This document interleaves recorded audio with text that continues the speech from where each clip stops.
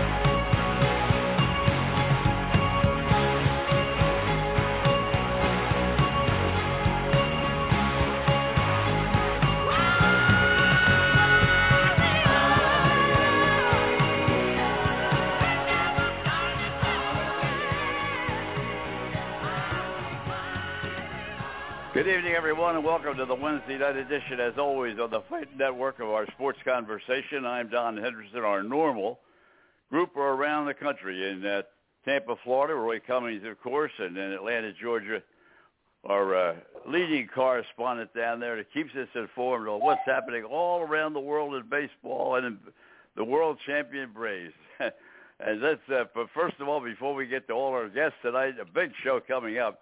Let me go back because our executive producer, Frank Carroll, has a message that comes from the police department we have to get to right away. Yeah, Don, it was 9 years ago yesterday that a patrolman up in Tarpon Springs lost his life. And Tom was a great guy.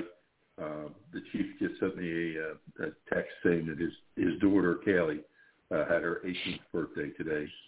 So to Kaylee and thanks to all the guys, as you know, when you put that tin on your shoulder or your badge, you become a member of the Blue Line for life. And they take care of their own, and we always try to make sure that we take care of each other. So to Kelly, we want to wish you a very happy birthday. I know your dad used to listen all the time, and your mom does listen periodically because I get the emails from her. So happy birthday and continued success in college.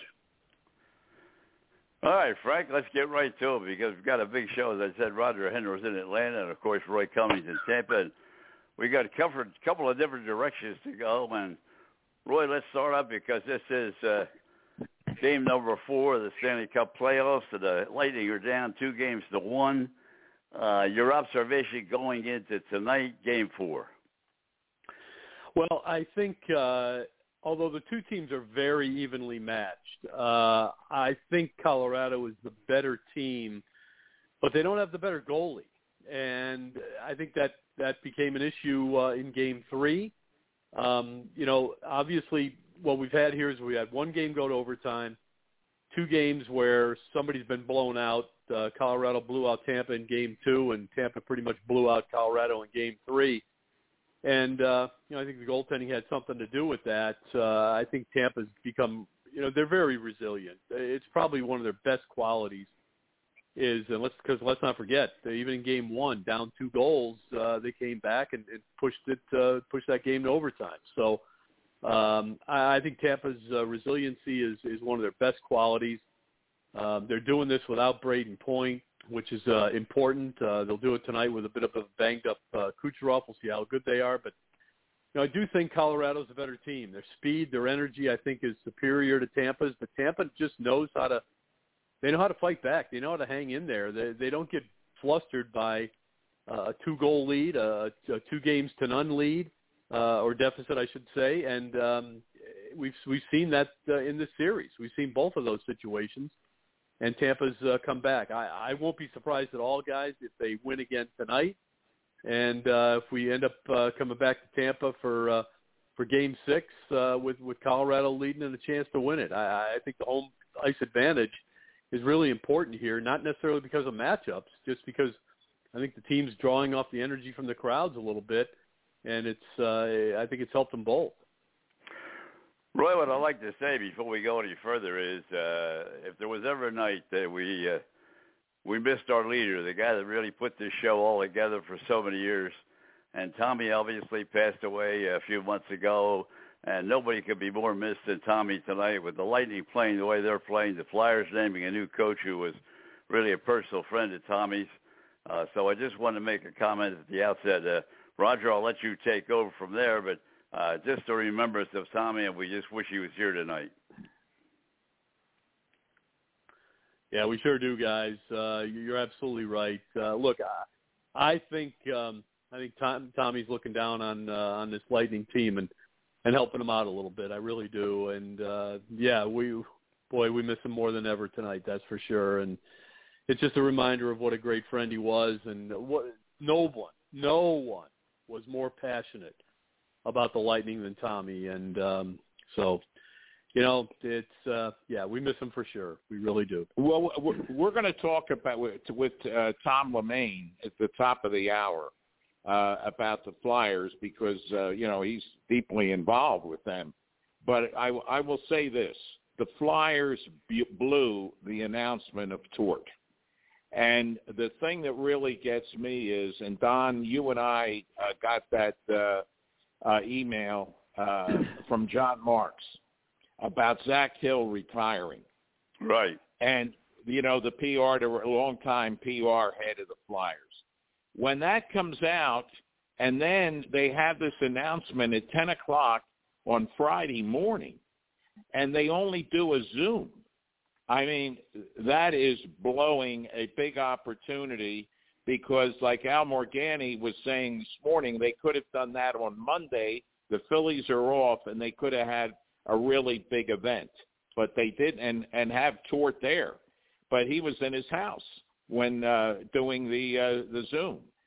So you start wondering about the Flyers at the top, and with Zach Hill retiring, they lose like one of the not only a wonderful PR person, but a wonderful human being. 30 years, Roger. 30 years, and he was with the Sixers before that, because That's I remember correct.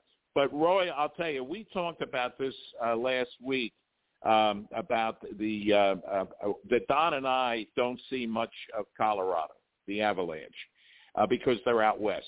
But I watched those games, and I have to tell you, they're an impressive team.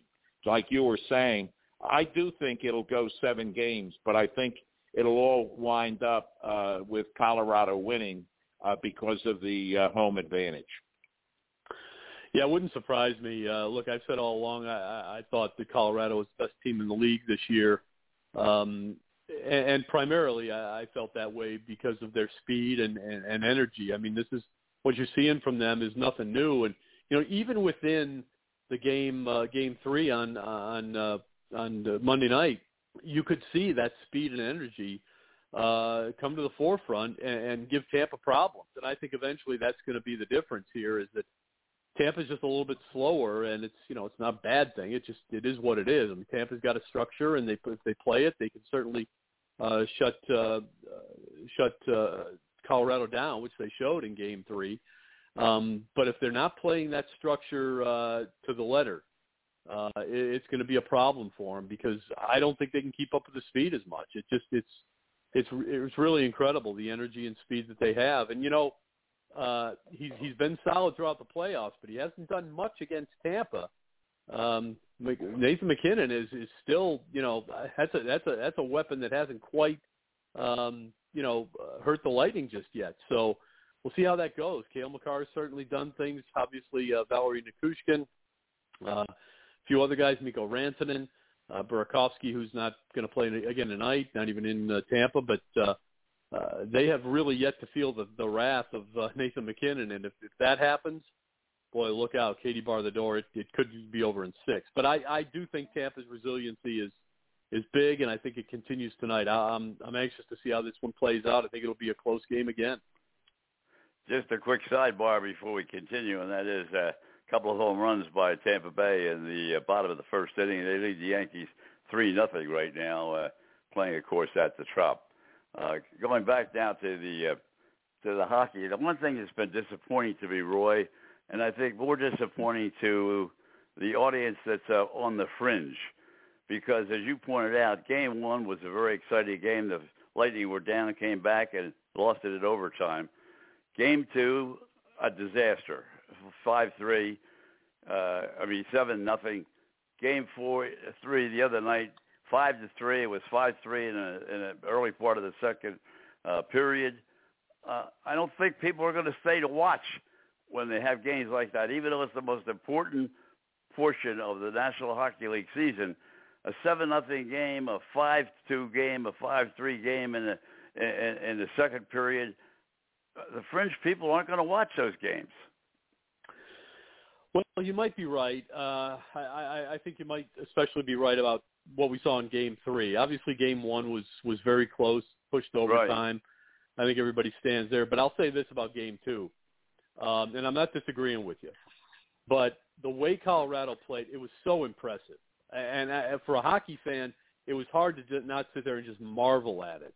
I think if Tommy were here, he would even have to admit, how could you not just have your eyes popped open by watching the speed and skill that Colorado displayed in that game? To me, it was just exceptional. I can't remember a Stanley Cup finalist playing at that high a level. I mean, I think you almost have to go back to the old Oilers, the old Islanders maybe.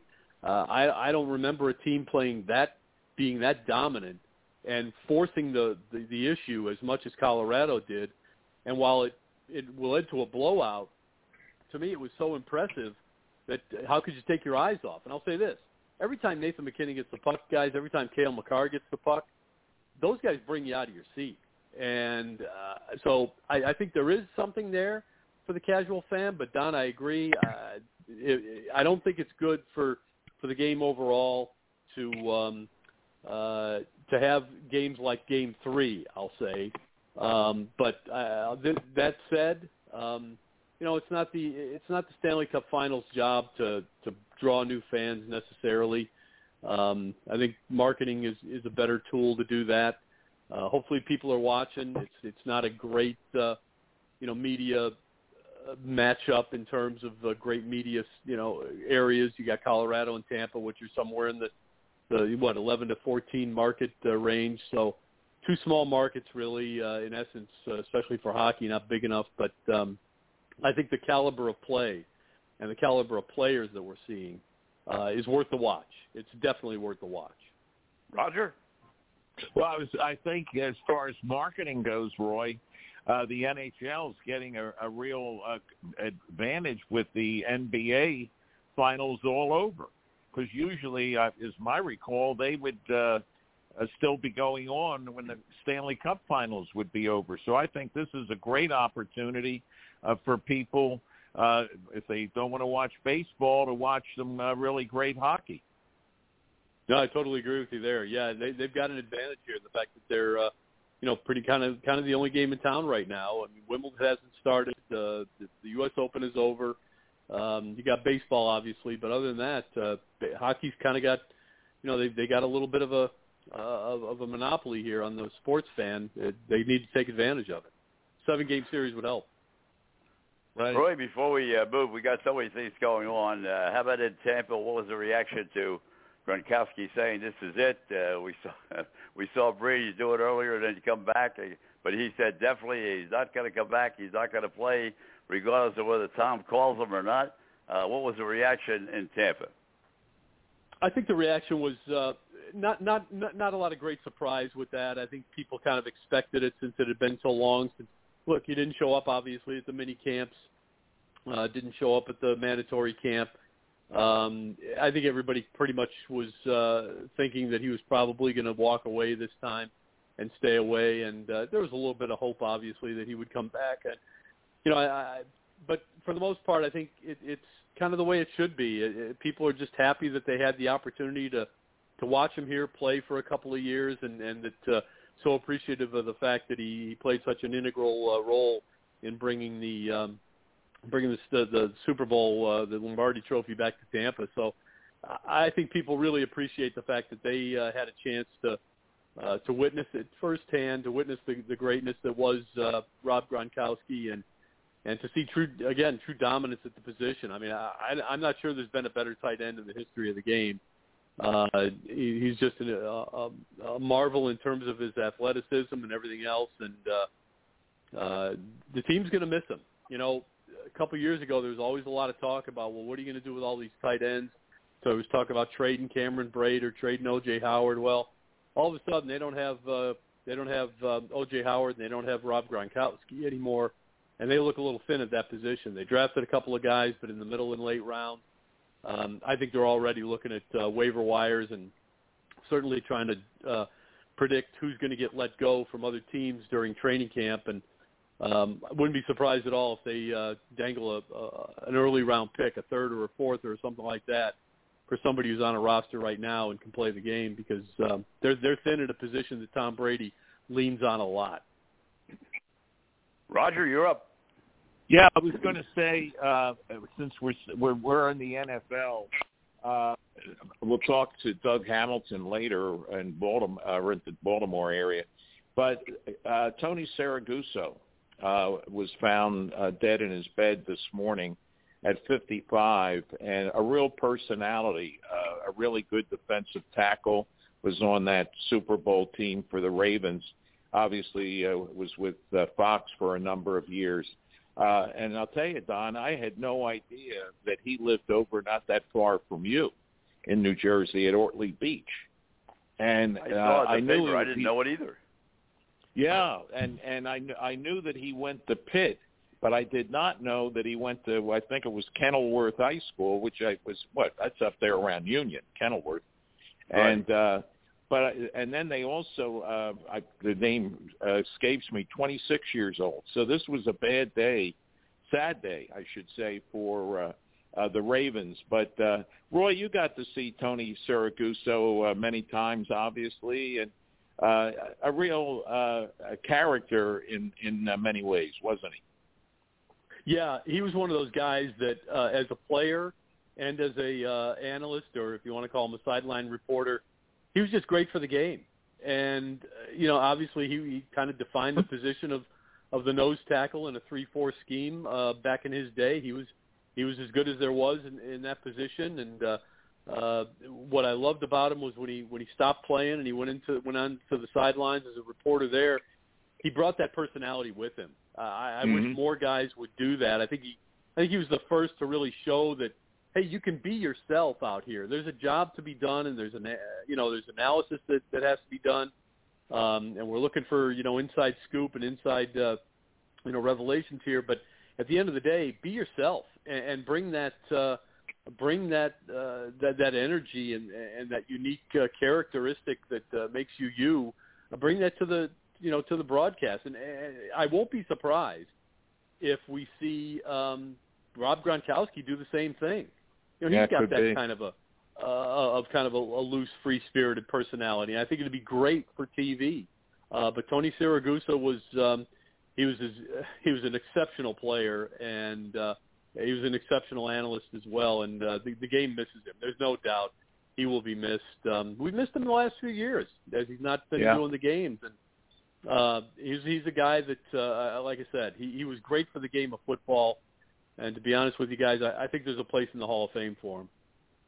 And now there's a new face on TV. Fitzpatrick has gotten himself a job as a frontline analyst. So that should be interesting, too. He played for so many different teams and was such an integral part of a number of seasons when a quarterback got hurt and he stepped in. How do you think he'll do as an analyst? Well, having worked alongside him or covered him, I should say, for 2-3 years, I think he'll be exceptional. His wealth of knowledge is beyond that of a lot of quarterbacks. Just because of, again, the fact he played for so many years, came in so many different situations, was a starter, was a backup, played in big games, played in games that didn't matter. I mean, he's done it all. And he's got a unique personality as well, and I hope he brings it out. I think he will. Incredibly smart guy. He'll blow you away when it comes to his intellect is above above the norm, far above the norm, and I'm anxious to see how he does. I think he'll end up quickly becoming one of the top analysts in the game, just because he has a really good sense of how to convey his thoughts and break the game down. I mean, he did it for us media members all the time. When he was playing quarterback, he really broke things down exceptionally well, much better than a lot of quarterbacks do, believe it or not. In press conferences before and after games and during the week. And so I think he's going to be really good. I think he's going to become quickly, as I said, one of the better analysts in the game. I'm anxious to see how he does. I wonder if the beard comes with him. I think it has to. It's him. It's his signature. I know. Fellas, maybe both of you would comment before we run out of the time in this first half hour. It looks like the commissioner of the National Football League has presented a little bit of a sham on their investigation on what's happening down in Washington or what happened down in Washington. I know Dan Snyder still is going to be called up to testify next week, so it's not over. But the commissioner's report is really being laughed at, to be honest with you. I'll let you jump on that first, Roger. Well, the thing that got me is that the commissioner said he has no authority to remove Daniel Snyder. He said he can recommend things to the owners, but what is it? 3/4 of the owners have to pass it, and then you start wondering if Dan Snyder has the goods on some of the owners. Who knows? But I just think it was a mess. And is Snyder definitely going to testify? Because at first I heard that he rejected the subpoena, but I guess he got the subpoena now. But they said tonight that he has to testify next week. Okay, that's what they said. Now I'm only quoting NBC News tonight. Yeah, on the 6:30 news, they said he has to testify next week. Okay. Roy? Yeah, I think he needs to testify. Look, you're talking about a guy who's not well thought of to begin with, and I think his reputation, legacy, whatever, is kind of on the brink here with this. I think he's got to come in. He's got to testify.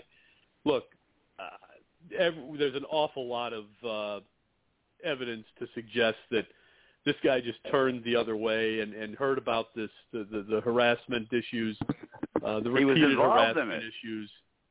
Yeah, and he looked the other way. And if it was a result of him being old school or thinking that's okay and being wrong in that regard, whatever, it doesn't matter. He's got to come and he's got to tell the truth. He can't come and talk. Well, he can, but I think he ruins his reputation. It's soiled to begin with, but I think he soils it even more. And he probably ends up losing the support of the owners around him if he doesn't come out and tell everything that he can about what happened there. He didn't protect his employees here in the proper fashion. That's evident. That's obvious. I won't be surprised at all if we start to hear more accusations and more testimony about what went on inside the building there. And too many people look the other way. And I think it's got to be brought to a head, and it's got to be done away with in this league. Again, it's another black eye for the NFL. They tend to give themselves a lot of them, and this is just the latest. Mm-hmm. But this is an ugly one. This is a really ugly one. This is a bad one. And Roy, they survived. Thank you very much. We covered a multitude of sins here in the first half hour, as always. Great to have you with us. We'll do it again next week. Tom Lamaine, our reporter down in Philadelphia, Pennsylvania. Have a great week, Roy. The man that covers the Philadelphia Flyers from start to finish, as well as other sports in Philadelphia. And Tom's ready to go. Tom, first of all, were you as disappointed in the way the presentation of the new coach was made as Roger was at the opening of the show, or did you think it was okay? I think it was okay. I don't know what was disappointing. They had an opportunity, Tom. That was all, and to make a big deal out of it. And it was on Zoom, wasn't it? And what I said to Don wasn't it on Zoom? That to me, that didn't make up. Oh, we got a bad line again. Roger, you better give Tommy a call. Okay, Tom, I'm going to give you a call. Hold on. Can you hear me now? Am I on or what? He's on it. Can you hear me? Yeah, you're on, Tom. Okay. But no, what I was saying is, Tom, look at the announcement that came out almost at the same time about Zach Hill's retirement. And I just thought that they had an opportunity. They could have waited till Monday. The Phillies are off. And Al Morgani expressed this, and so did some of the other people on the morning show about it. They had an opportunity to make this a big event, and they didn't. Well, Roger, I think what happened is more important than how it happened. The hiring as the National Hockey League coaching merry-go-round continues. I just think, Paul Maurice leaves Winnipeg and goes to Florida, and he replaces a guy who was a candidate for the Jack Adams Trophy. What have you done for me lately? The Rangers coach, what he did in his first couple of teams that he managed, you wonder why these guys bounce from team to team. And I would imagine, the easiest explanation is why John Tortorella bounces from team to team. His approach, his hard-nosed, get on your tail or get off my team approach to hockey, I guess that kind of wears thin. I mean, as long as it's successful, God knows it has been successful. I mean, the way he won the Cup and the way he's been a very successful coach in his career. But getting back to your point, to me, the fact that he was hired certainly outweighs anything in the way it was announced. And, but speaking of Zach Hill, not only are those tough shoes to fill, I don't know if they'll ever be able to fill those shoes. I mean, Zach Hill, I remember him when he was in that position with the 76ers. I do too. Accident. And he's always been that way. I mean, he had the same demeanor all the time, no matter how many bad things were going wrong or whether everything was going right. I'm really fortunate to have Zach Hill as a friend, in addition to a business colleague. But The big news is that they hired Tortorella. I was surprised. I thought there was word that Barry Trotz turned down the Flyers offer, but I am told that maybe he was never offered that job. And I just, I would have been thrilled to death if they had hired Barry Trotz. To me, he is the best coach in hockey, and his record speaks for itself. But then it looks like Barry, I think the Winnipeg job is almost sold. I heard Scott O'Neill is pretty much a shoe-in for Winnipeg, and I think Barry Trotz is going to go back to Nashville. I think he's going to be in that. I heard he bought a home down there, so I don't know. I was just going to ask you about that, Tom. What happened? This time last week, everybody was saying, well, Torch is going to be the next guy. He's waiting in line now. They're working on a contract. And the next thing you read is, well, he's building a house in Nashville and has no interest in getting together with the Flyers. What happened? Don't know. I really don't know. I'm not sure whether he was ever offered the job. I was told that Chuck Fletcher had one guy in mind the whole time, and that was John Tortorella. He felt that Torch was the kind of guy the Flyers needed at this stage of their development. Roger? And in many ways, Tortorella is, Well, we were also Tom talking about earlier about the Stanley Cup Finals with Colorado and Tampa, and Don and I had said in the past we haven't seen Colorado that much, but boy, that is some team, and obviously you're closer to the situation with your affiliation with the Flyers and in the NHL than we are. What do you think of this series? Well, Colorado. Well, let me put it this way. Coach of Calgary Flames, Sutter, he said, lots of times, and for a coach to say this, so lots of times when you feel like you're going up against the Colorado Avalanche, just give them the win and move on to the next game. For a coach to say that, I thought that was pretty amazing. But Colorado, they just come wave after wave after wave. The two best teams are playing in the final, and that's the way you want to see it. The odds on winning 3 in a row probably go against Tampa Bay, but Colorado, man, they just keep. For them to score that many points against the best goaltender, probably in the league, if not in the world, for them to put those numbers up against Vasilevsky is pretty amazing. But they are relentless, in your face, always moving, charging the blue line, that team that you're ever going to see. And, Tom, my observation with Roy earlier was that I would be a little disappointed if I was the TV audience, because I think in 2 of the games that have been played thus far, obviously the 7-0 game and even the 5-2 game, you really had to be a hockey fan to stay in, because the 7-0 game was gone early, and the 5-2 game was gone early as well, early in the second period. And I just don't see we're going to pick up as Roger said a moment ago, we don't really watch the Western Division that much to begin with. We watch the Islanders, we watch the Devils, we watch the Rangers, we watch, Boston, but we don't really watch the Western Division all that much. And I'm saying, how many people are going to really stick to a TV set when a game's 7-0? I can't believe they are. Well, no matter if it's a Stanley Cup game or a regular season game, nobody. But to me, I'm watching it because I can't believe that they scored 7 goals against the best goaltender in the league.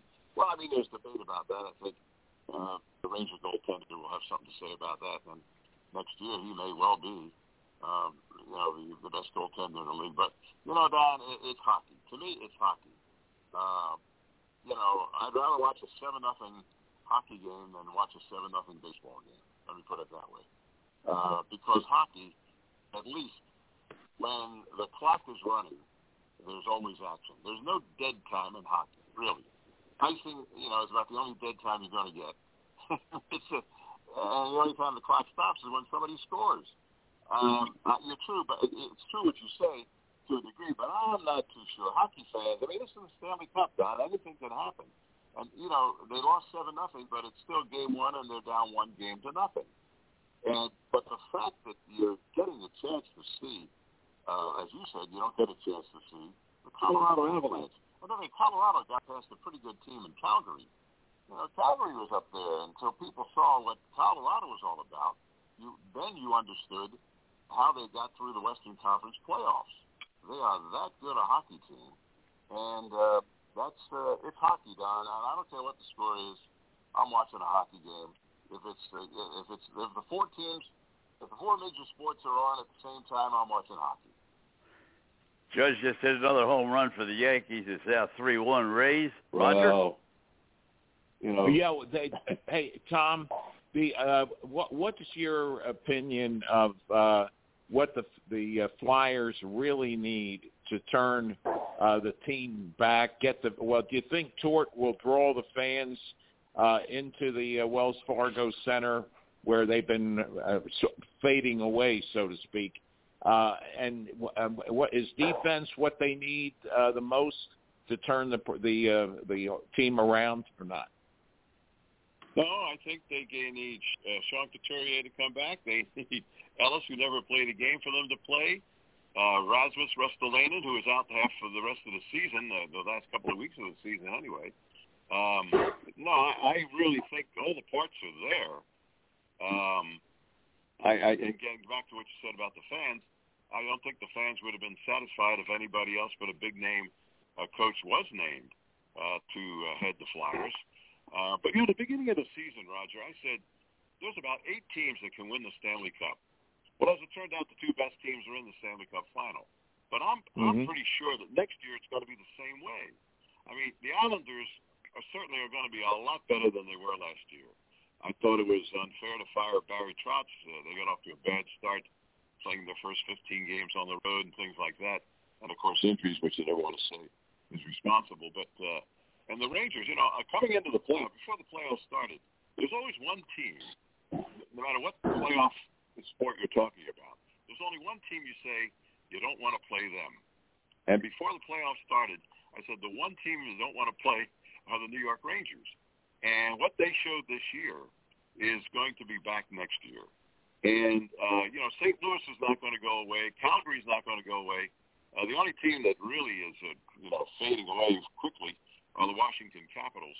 And I just think that, let me put it this way. When Rasmus Ristolainen, who, by the way, one of my favorite players, I always liked him in Buffalo. I just like the personality about him. He's a big, tough defenseman, takes no stuff, and is a very funny guy. But anyway, he said when he signed his contract, there was probably 4 or 5 other teams who were willing to give him basically the same money that Philadelphia gave him. But he said he thought the Flyers were very close to turning it around. And, he didn't have to say that. He didn't have to sign with the Flyers. He could have signed with any other team who probably a lot of people thought would have been closer to a Stanley Cup than the Flyers. Tommy, let me interrupt for a second just to say that they're really gambling here because you're talking about 2 things. One, you're talking about a coach that was very successful in Tampa, won the Stanley Cup, went to 2 or 3 other teams, was not very successful, went to Columbus, a real small, if you call a small market town, was very successful there, but doesn't last very long. And on top of that, he's coming into Philadelphia. Now, the press is not the way it was 10 years ago or 5 years ago or 20 years ago. There's not that much controversy anymore between the press. But he is not a guy that gets along with the press 1, 2, 3. He's got to put his arms around people and tell them how nice they are.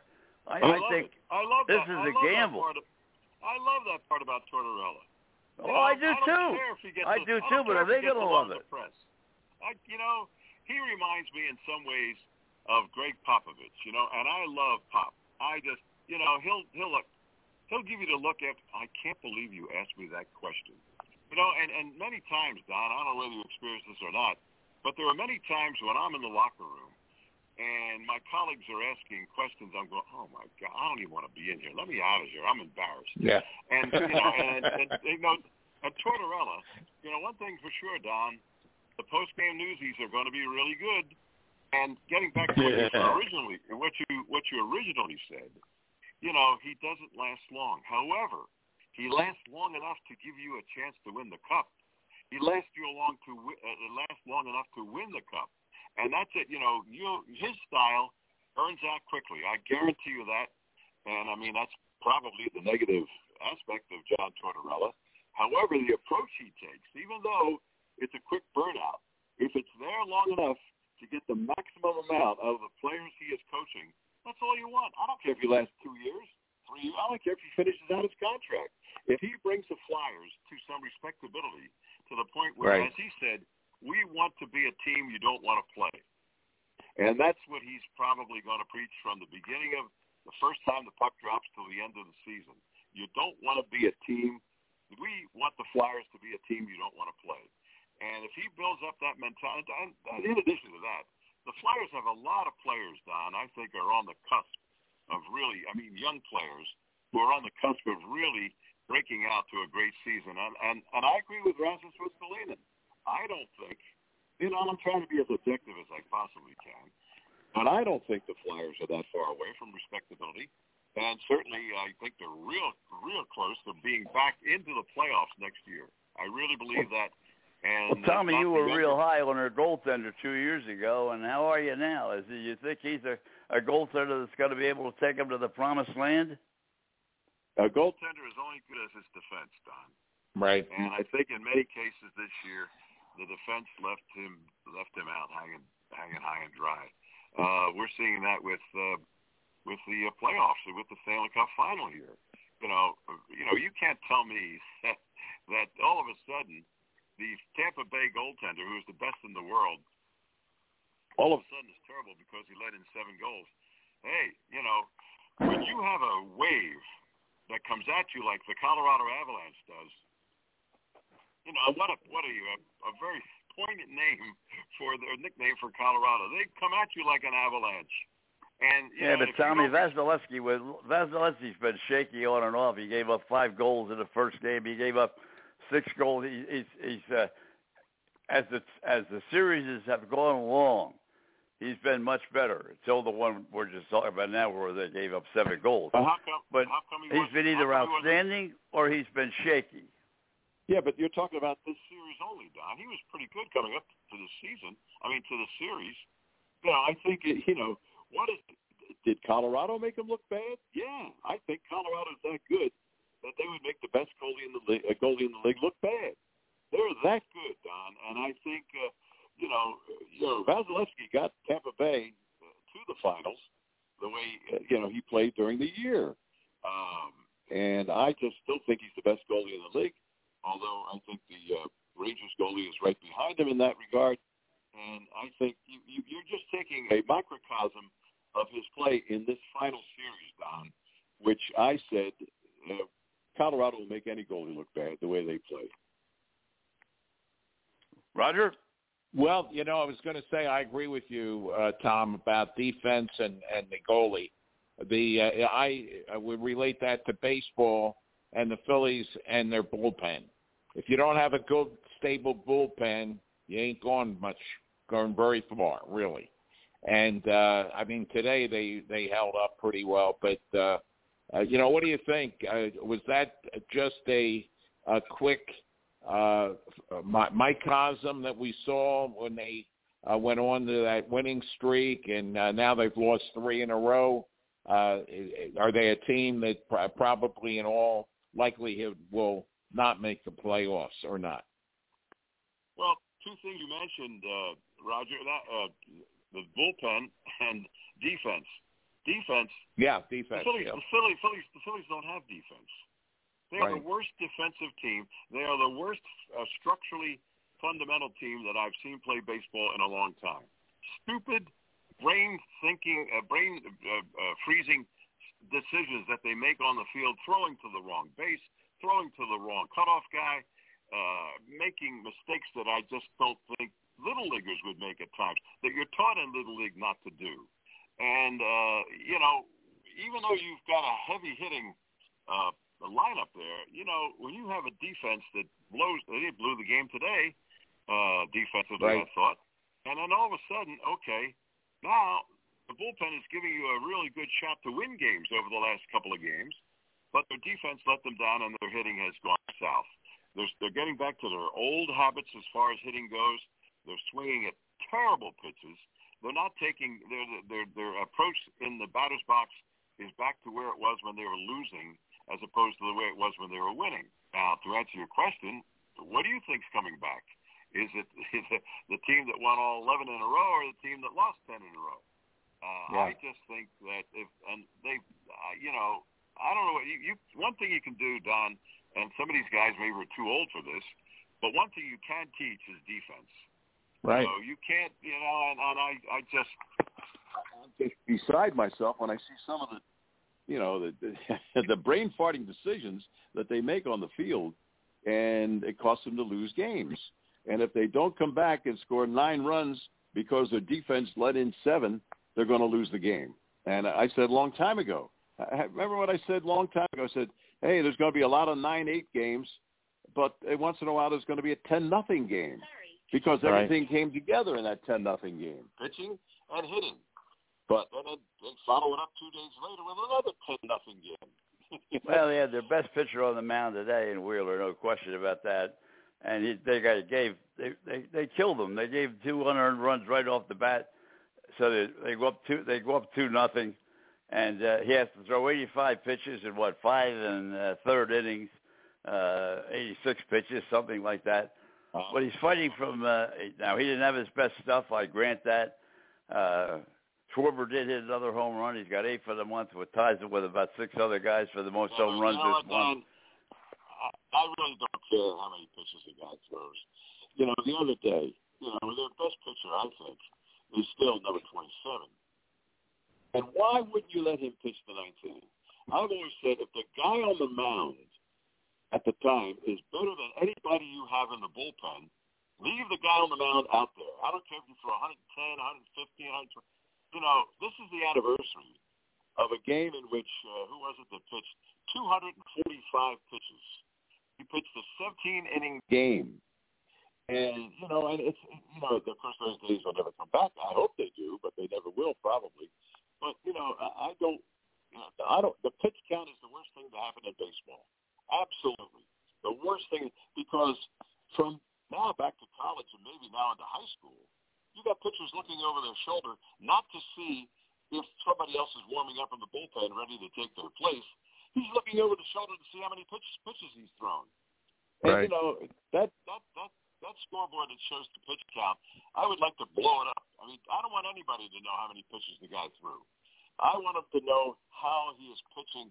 And if he's looking over his shoulder and he goes, oh, well, I'm coming out after 85 pitches, don't you think that that's changing his approach to how he's pitching?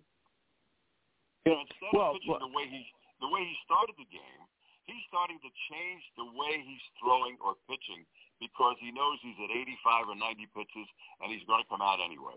To me, that's a psychological disadvantage that pitchers have today, and it's terrible because they could probably go 9-10 innings if they didn't have that mentality or if they didn't have that over-their-shoulder look, oh, my God, I'm up to 85 pitches.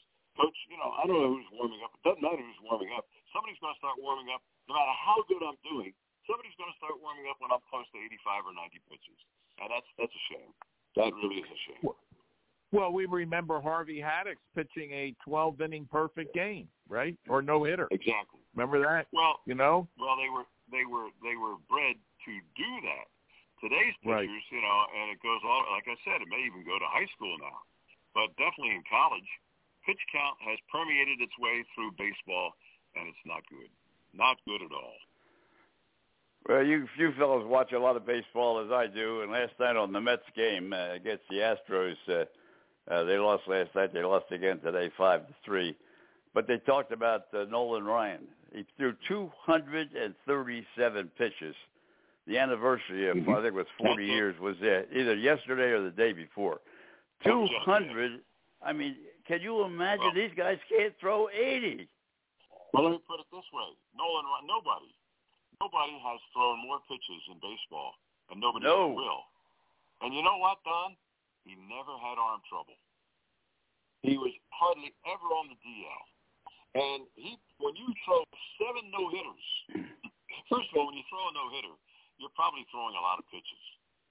But for him to throw a no-hitter at 45 years of age, Harry Callis once asked me during a rainout at the Phillies ballpark, "Hey, Cal, who's your favorite player?" I said, "Nolan Ryan." Really? Harry said, "Yeah." Well, we'll hold it right on that, Tommy. Chris Wheeler's ready to go. He can talk about a lot of those games in Houston, Texas, between the Phillies and those Houston Astros. I'll tell you that. But thank you very much for joining us, talking about the Flyers. Take care, and what's Tom. happening with their ball club. Thank you. You got it. Thanks, guys. Tom. Talk to you soon. Thanks, Tom. Take care. Chris, nice to have you with us. And you heard the end of the conversation. I think we were talking about Nolan Ryan's anniversary of throwing 227 pitches. I mean, you can't even believe it. You can't, in your wildest dreams, you can't believe somebody can do something like that. What was that, in 3 starts? It'd be 4 today.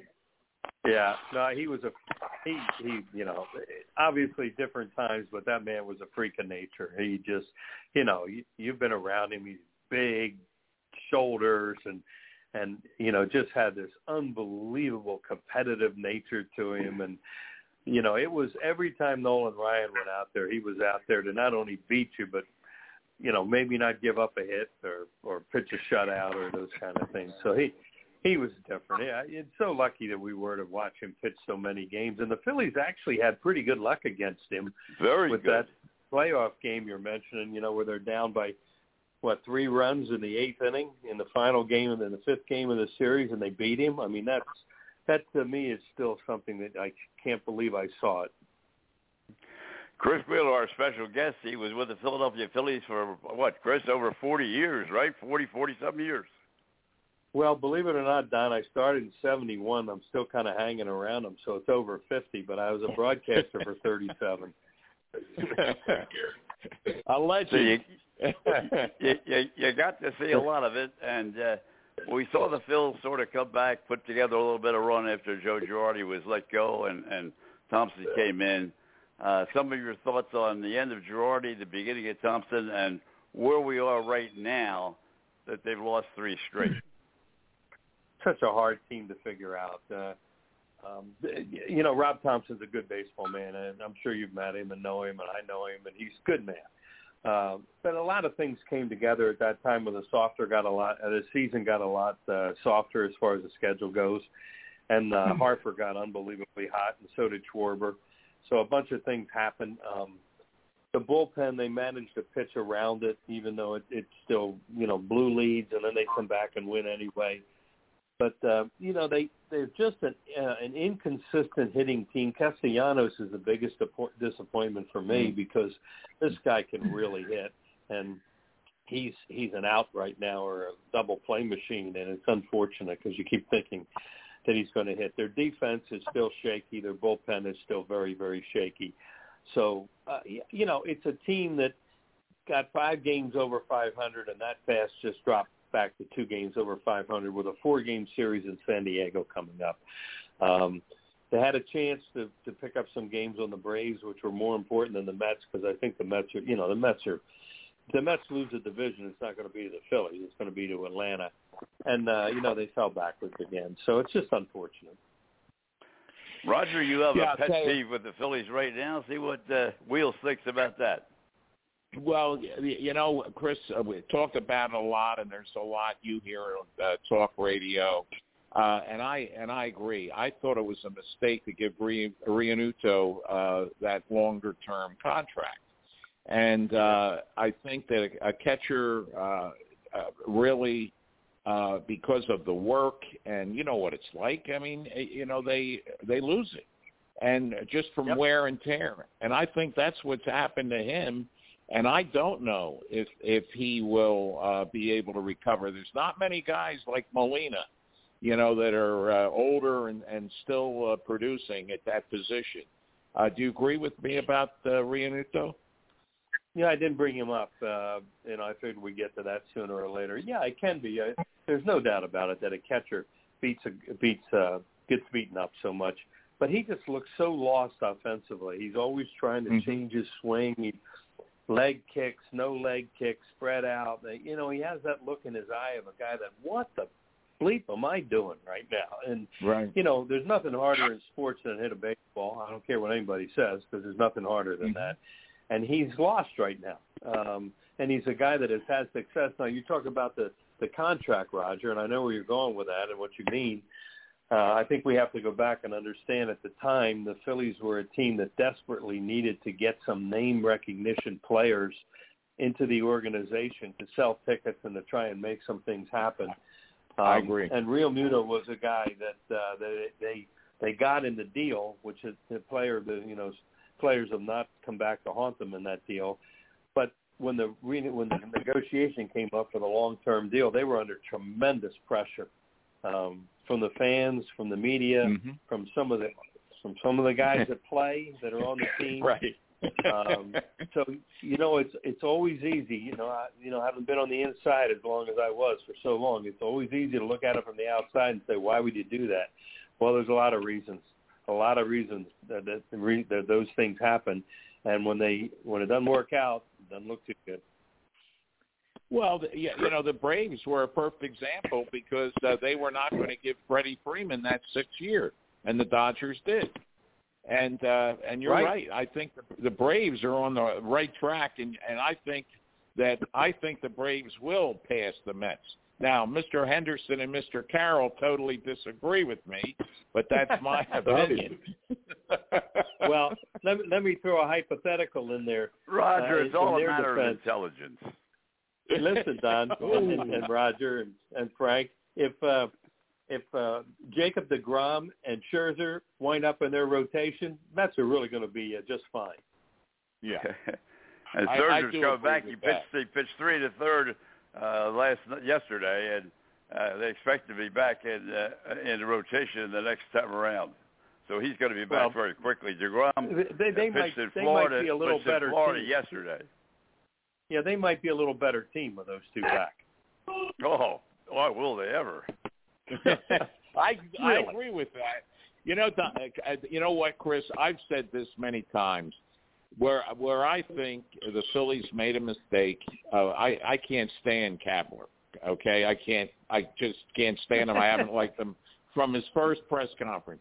But I wish that Dusty Watham had gotten that job at that time. With those younger players that he had at Lehigh Valley and in the system. And, I mean, I think he's a great baseball man. His father was a great baseball man.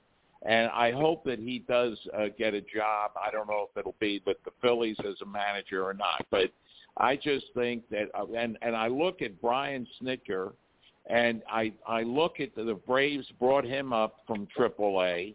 And after, what was it, over 40 years in the system, and look at what he's done. And I think Dusty Watham could have done a similar job. Yeah, I'm not disagreeing. I can't answer that because the Braves have better players than the Phillies. But Dusty Watham is a guy. Dusty Watham is a guy that I'm lucky enough to know, and I've been around him quite a bit over the years, and I think the world of him. And I don't doubt that he should get a chance to manage a major league team someday. And one thing a point you made about them not signing Freddie Freeman. Hey, don't forget they got Greg Olson in the deal right after that. It made it a lot easier to let Freeman go. Oh, there's no doubt, yeah. But that was a smart move, that they were able to get him, too. And look at the numbers now, Roger. You look at the numbers right now, Freeman's hitting, right around 300 with the home run numbers that he's got on the board. I don't have Olson's numbers right in front of me, but I think he's got like 10 or 11 home runs right now. He had another one yesterday. He's 4 or 5 years younger. So I think the Braves made out 100% on that trade. Wheels, maybe you disagree, but I would have taken that deal from Atlanta's standpoint anytime. No, that's why I brought it up, because, it's a lot easier to make a move when you've got another move ready to make after that. And they had this Olson thing ready to go, and so they're basically going to tell Freeman, no, we're not going to go with that, with what you want. But but they got in their back pocket to make a deal for maybe the best first baseman in the American League to come over, because You also have to understand how many runs he saves. This guy can really play first base, too. Right. And they've got Austin Riley at third, who is fantastic. And if he doesn't get hurt, he's going to be there a long time. And a class act. I mean, the kind of guy you want to build around and you can use, to promote the team. He's tremendous football player in person. Yeah, and don't forget that this guy just came off the disabled list about 3 weeks ago, and he's not too bad either. Is Ronald Acuna? Right. No. Well, they got not too talent. bad at all. Well, the Braves are a little bit like the Yankees. They're the best of both sides. They can hit home runs. They can run the bases. They can play great defense. They can do a lot of good things, and no question about it that they've got and I agree with you, Roger. They got a really outstanding team, but they got off to such a shaky start. They got so far behind.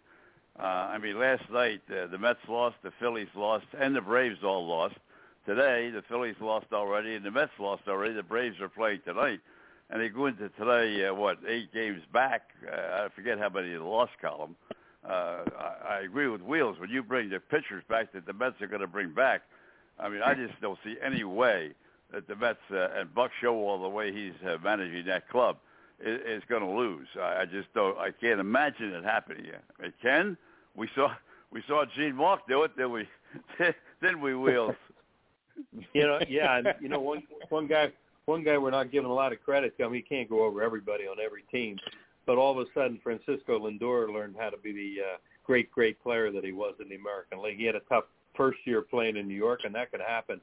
This guy is really good, and they got Godzilla in the middle of their lineup too, with that guy at first base. So they're the guys that wear you out, McNeil and Nimmo and those guys.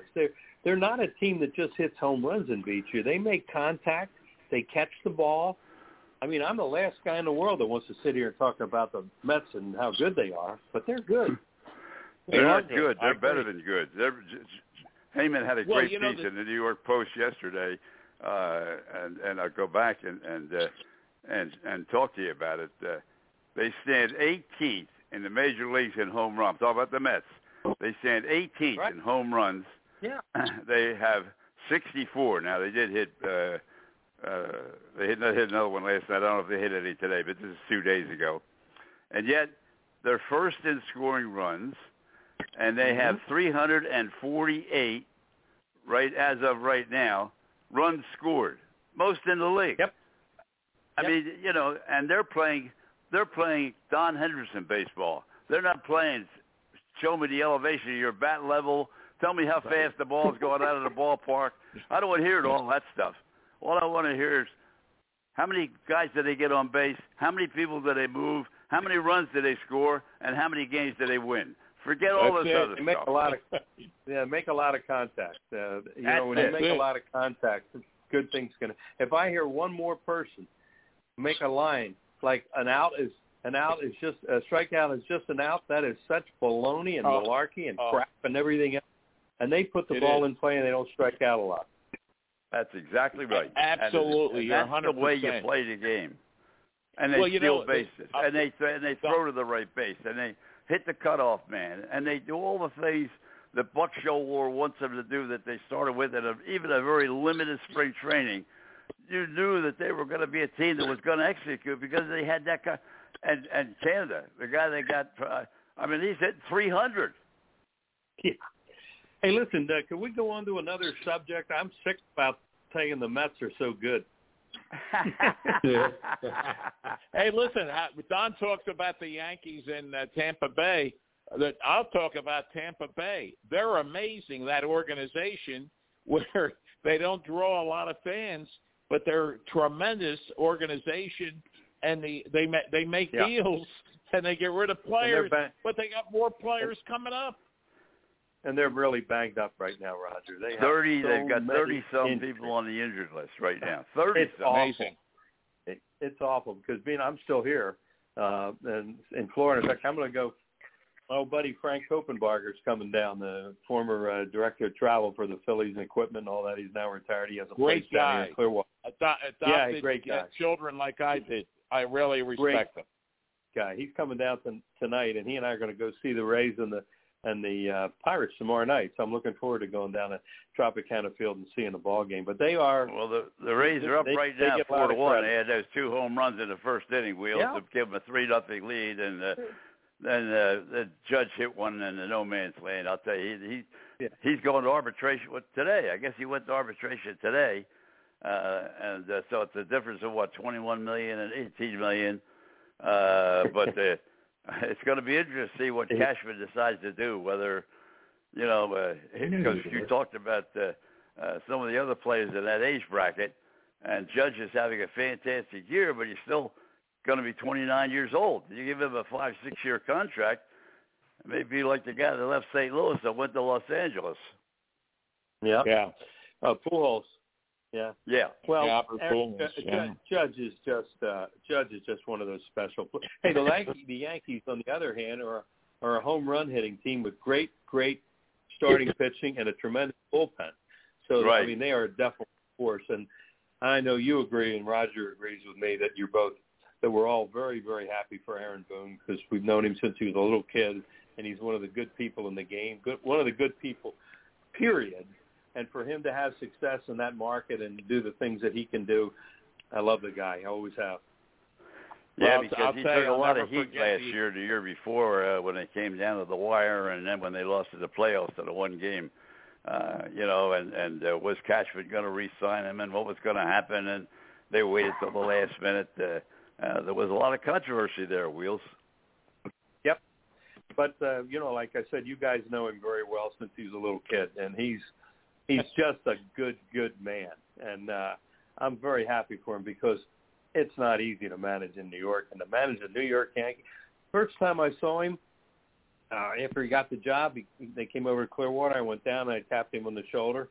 He looked down at me and I said, "Do you believe you're managing the New York Yankees?" And I can't give you the exact words that he said, but he basically agreed, like, "You got to be kidding me." So he's just. Does that still work for the Washington team? No, he left there because he wouldn't get vaccinated. That's right. Yeah.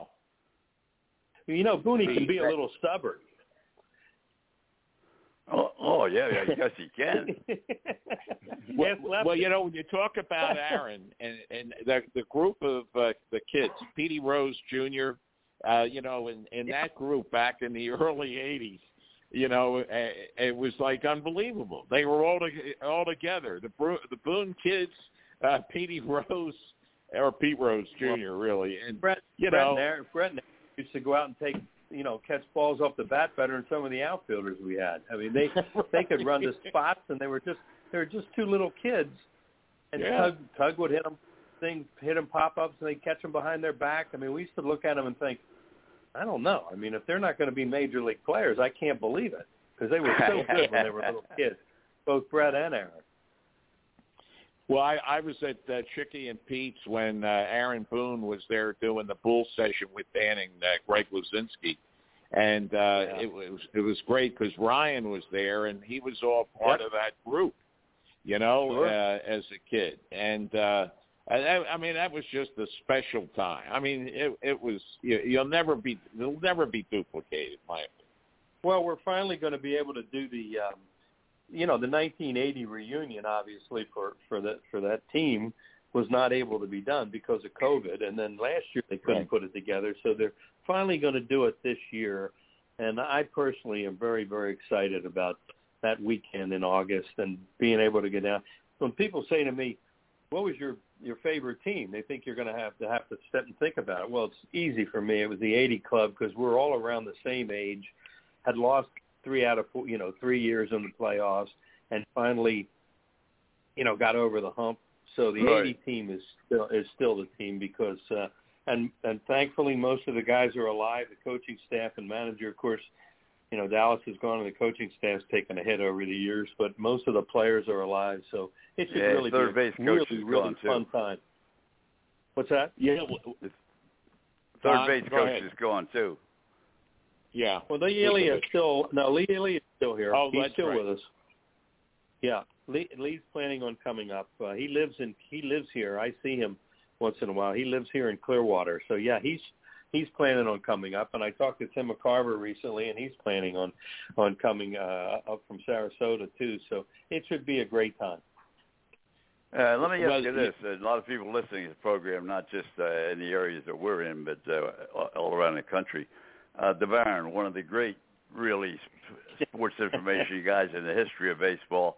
I talk to him every once in a while. How's he doing, and is he going to be able to participate in this? I don't know, Don. You know, he has Larry Schenker talking about who, as he says, the biggest mistake he ever made in his career was when he hired me as his assistant. You know him with that. He can really get on you. You know, he has a lot of problems right now walking, and his mobility is limited.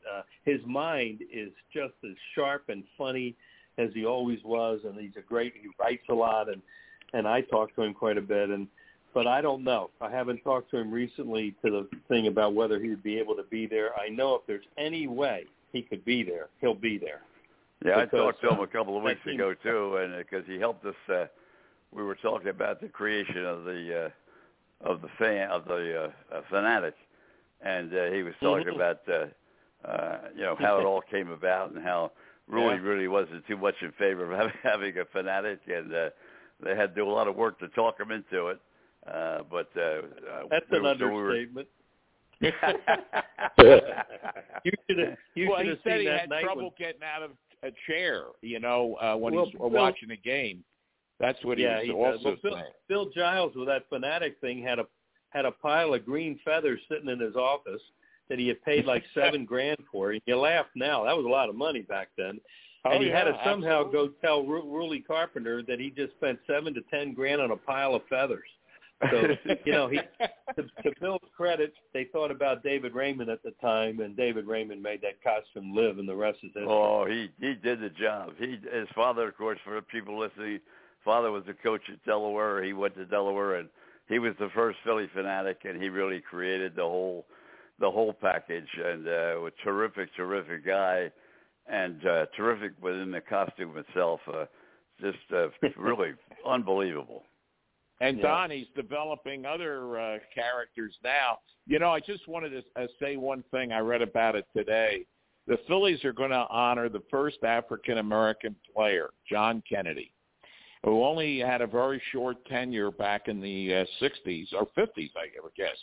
And but I remember it well. It was Chico Fernandez and John Kennedy. And I think that is where he's since passed away, but his daughter is elated in the story that I read. And so it's good that that young man, as a young man, is going to be honored. Well, the Phillies had a very, very poor history in that area. There's no doubt about it. I mean, when Jackie breaks in 48, and then I think John Kennedy's year was 57. So, I mean, that's way too long. But, that's another whole subject. But the Phillies' history is much better, obviously, as time went along. But at that time, it was pretty bleak. Well, have you read the story? Have you read the book, the Timmy McCarver and Steve Carlton? We did an interview, or I should say we did. I did an interview with the author from a couple of nights ago, Monday night. Very interesting a book, how Steve Carlton and Tim McCarver got together and how many games they actually caught and pitched together and won. Have you seen the book at all, Wheels? Or I have it. The last time I was down to see Timmy about 3 weeks ago in Sarasota, he had a box of those books sitting on a table, and he had one out for me that he had signed, and he gave it to me. So I'm very honored to have it, and I'm going to read it. Great. Yeah, I'll tell you, it's a fun book, and a lot of stories everybody will remember between the two of them. And my first question to him was when I had the interview go, I said, well, how much cooperation did you get from Steve? And he said he walked in the room, turned around, and left. That was it. What can I add to that? It's in the book. You'll get a kick out of it. I'll tell you, a lot of great things and remembrances that we all have of what happened in those days. Well, Don, you live in Sarasota, and 6 months of the year. I'm surprised you and Tim don't get together. We do. We've done a bunch of shows together. I didn't know that. Okay. Oh yeah, we've done a bunch of shows together. In fact, last time I talked to him was on his birthday. And Foxy was one of the Fox broadcasts on Saturday, and he was doing he was having a birthday party. That's the last day I actually talked to him. I didn't get a chance because of my problems this winter. I didn't have a chance to get together with him. Yeah. Well, I would have thought that you would want to get together and pick up the dinner tab. That's all. Oh, I just send the money. Oh yeah, right. It's like Wheels. Wheels is the only guy I know that you go out to dinner 50 times and he hadn't picked up the check yet. Oh, here we go. I know. You get involved with dinner with Timmy, it's fine dining. You're not going to Wendy's. Well, wine connoisseur now, so you have to be careful. Yeah. What's that? I just wanted to interrupt with the words of Billy Warndell that Don has deep pockets and alligator hands. You got some fish in there. Wheels, let me just say one thing. I kid about it all the time, and people don't believe it. But, all the guys Harry and Andy and Whitey, all the people we worked with, I mean, we had fun. I mean, it was great. It was, you couldn't, Larry Shank, as you just said a minute ago, everybody that we worked with, it was fun. Every day you couldn't wait to go to work. You're right. But I really have a tough time. I was sitting here tonight, and maybe you'll make an observation on this. To me, watching the Phillies, now they do take an awfully long time. They play 3 hours and a half, 3 hours and 4. I mean, I can't make it. I fall asleep. You know what? I've always been one of those people that say I'm not going to rip a business that they gave me my life.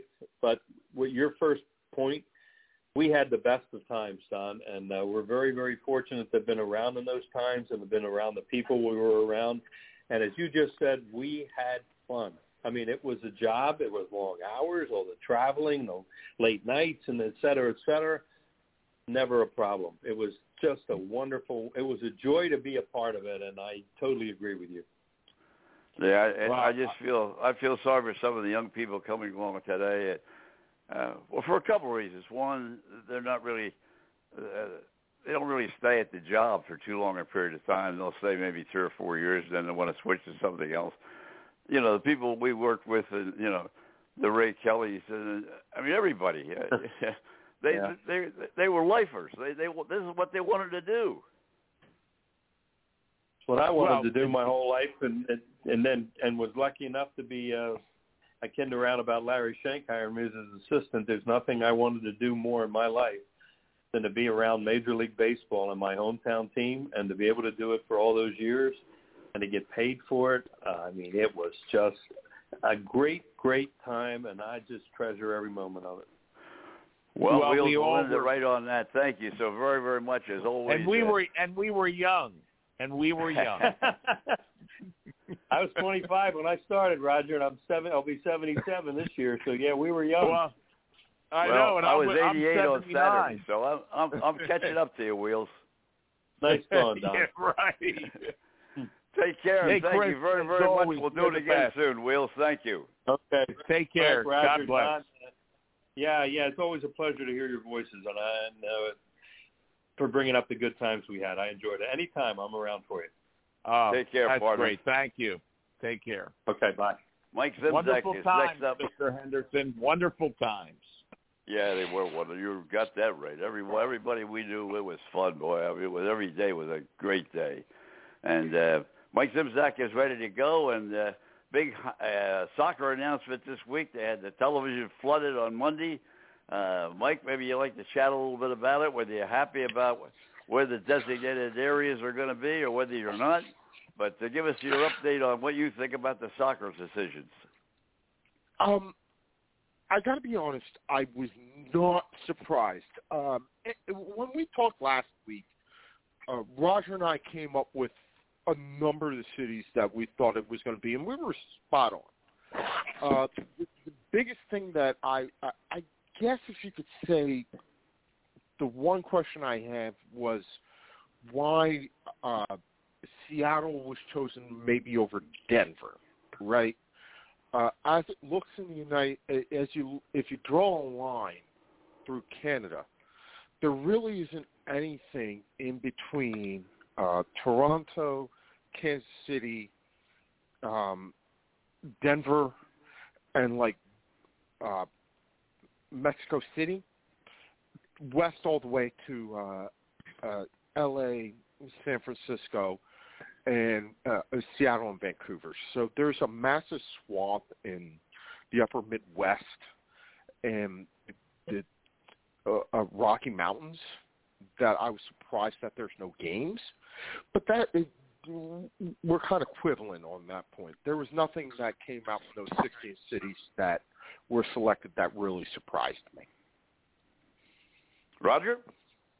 Well, I was not surprised either, Mike, and I did want to bring up, because this just happened today.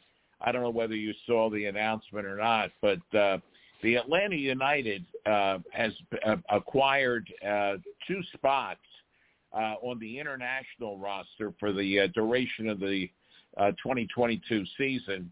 And I found it very interesting. They got one from Nashville for $175,000, and then in the general allocation money area, and they got a third round selection, and they gave this up in the 2023 Super Draft. They acquired an international roster spot for the balance of the season from the Seattle Sounders in exchange for $175,000. And I found that very interesting, not that the acquisitions were made, but how they were made and what it cost them.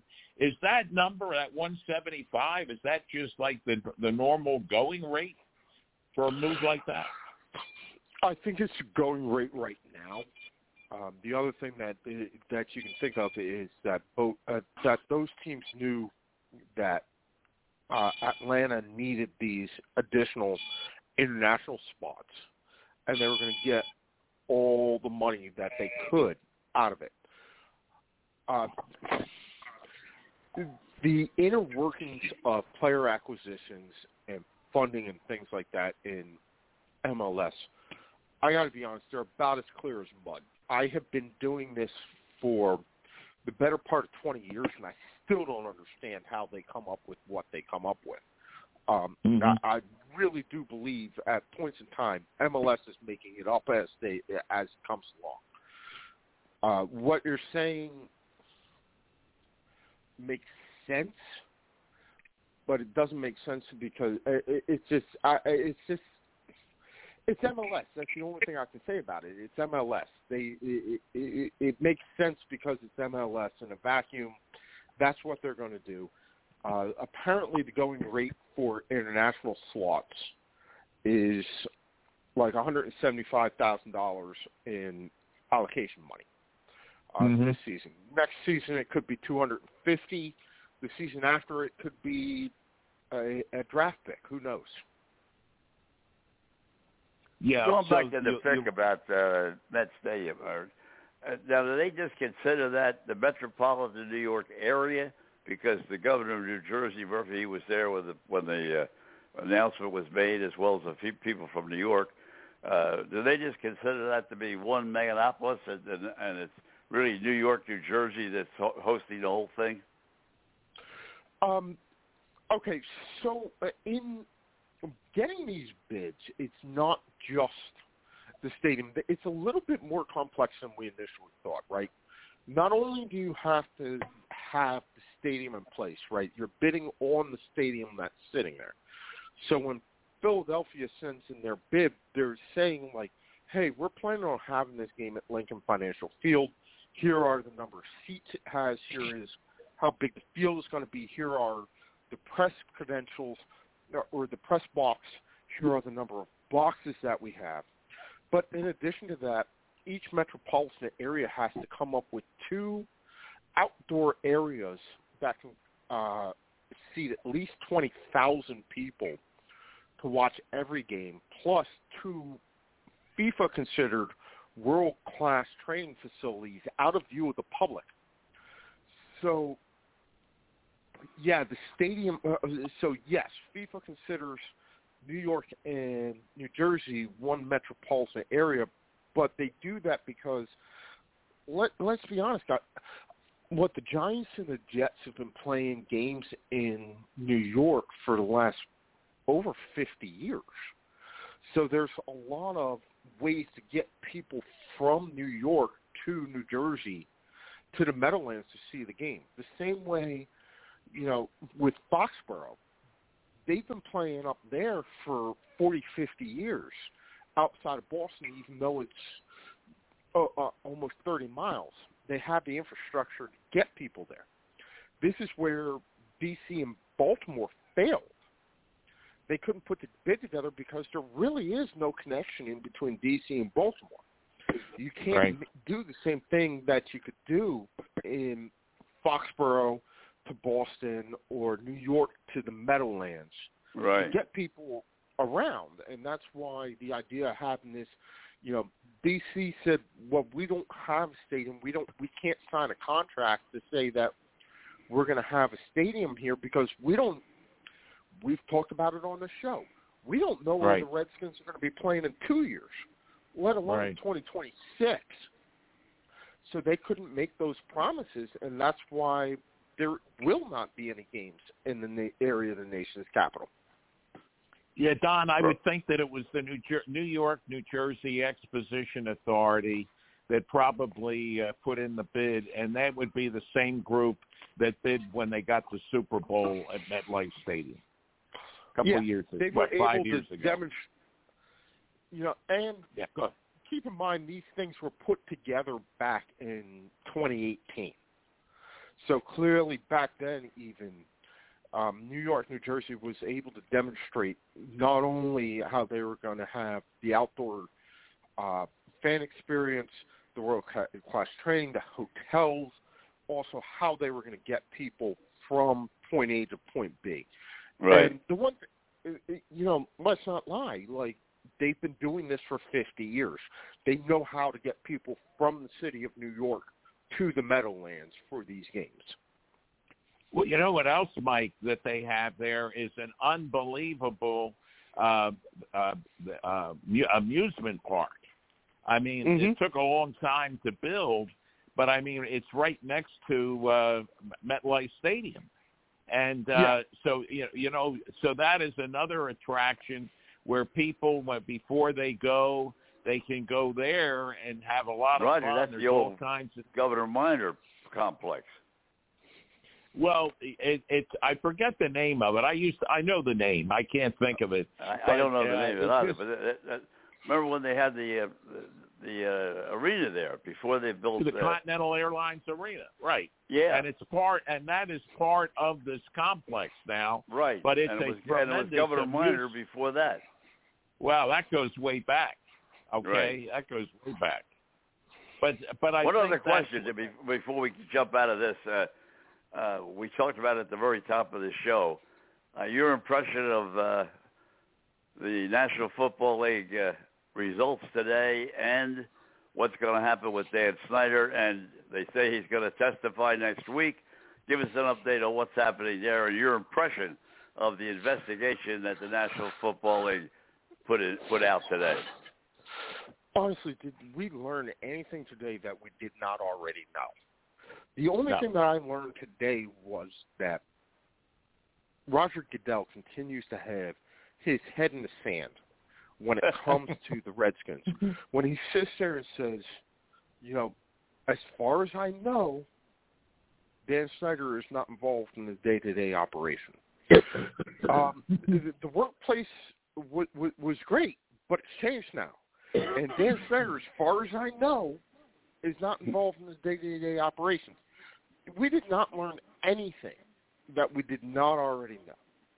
And I don't have the authority to get rid of the team. He said that, too. Yeah. All that Roger Goodell managed to do today was show just how awfully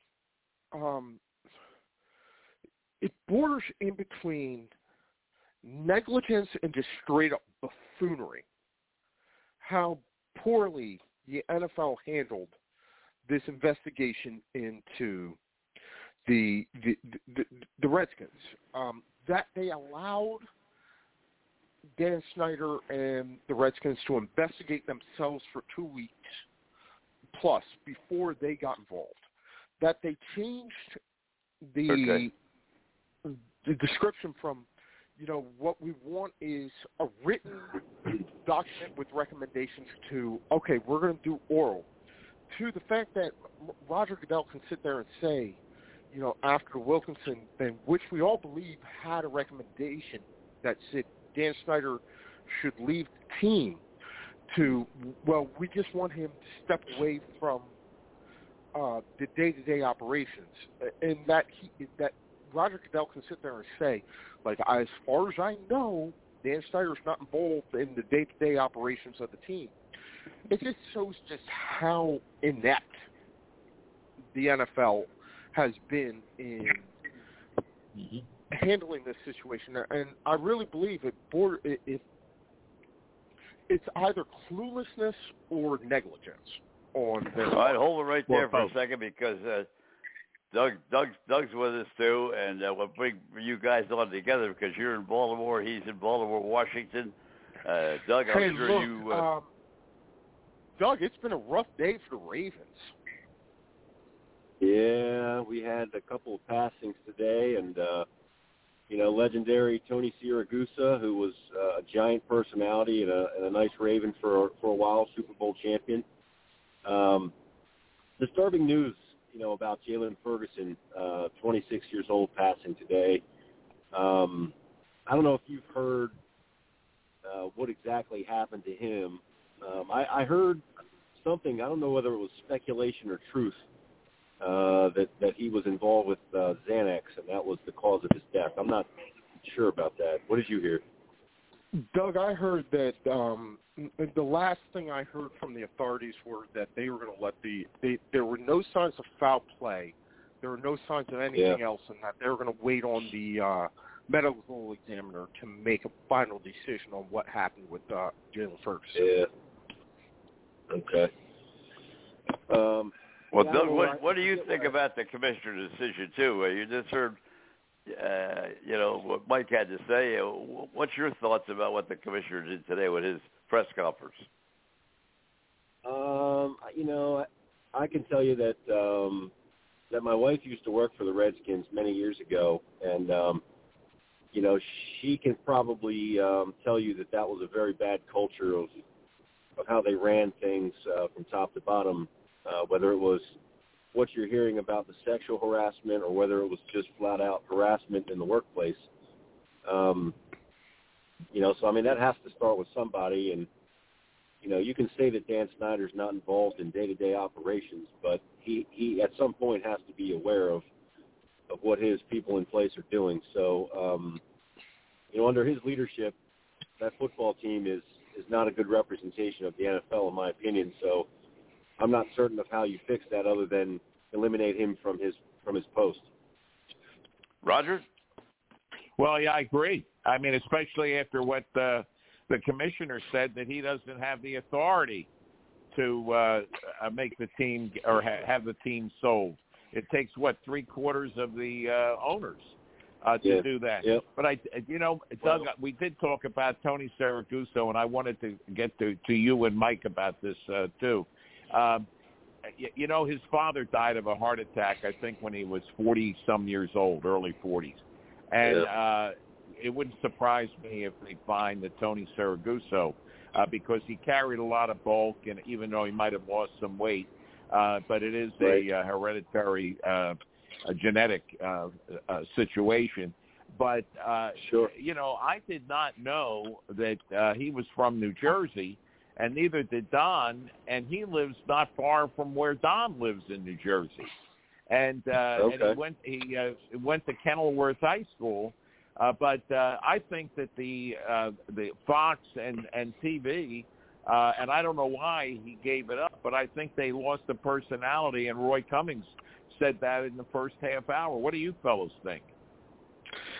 The Goose was a great personality on the sideline. I think there were points in time where they wanted him to be able to do some stuff that he wasn't necessarily prepared to be able to do. But he was a larger-than-life personality. Yeah, he's the type of guy that you would like to go out and just have a couple of pints with. Mm-hmm. Right.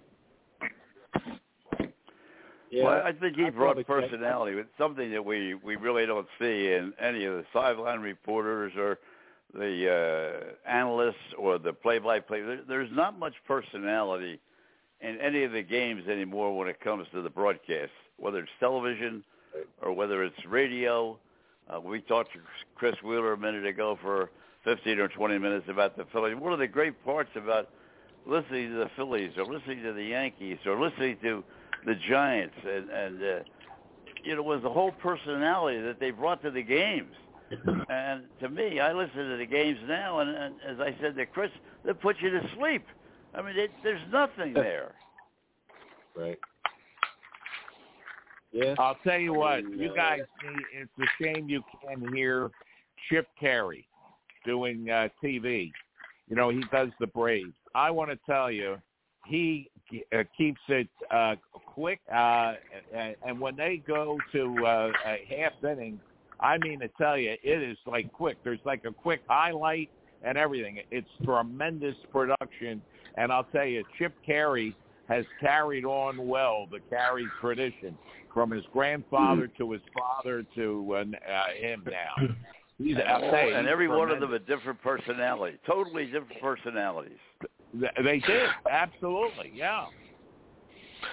Gentlemen, I want to say something to Doug real quick. Number one, Doug, we need to get together again real quick soon because love to hang out with you and your wife again. But I went out, Doug, and shot my first 9 holes of golf on Sunday. Man, was amazing. I'm going to tell you How what, did you do, Mike? I shot a 65, and then I went to the second hole.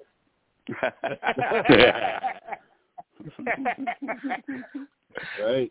All right, y'all take care, and I'll catch you up. Take care, week. Mike. Okay, Mike. Week. Talk to you next week. Thank you very much for your contribution. Care. And Doug, before we get off the beam here, another big day for golf. A lot of announcements today about what's going to happen now as they compete with new competition across the sea. And I don't know how much opportunity you've had to follow it, but they did make some really dramatic changes.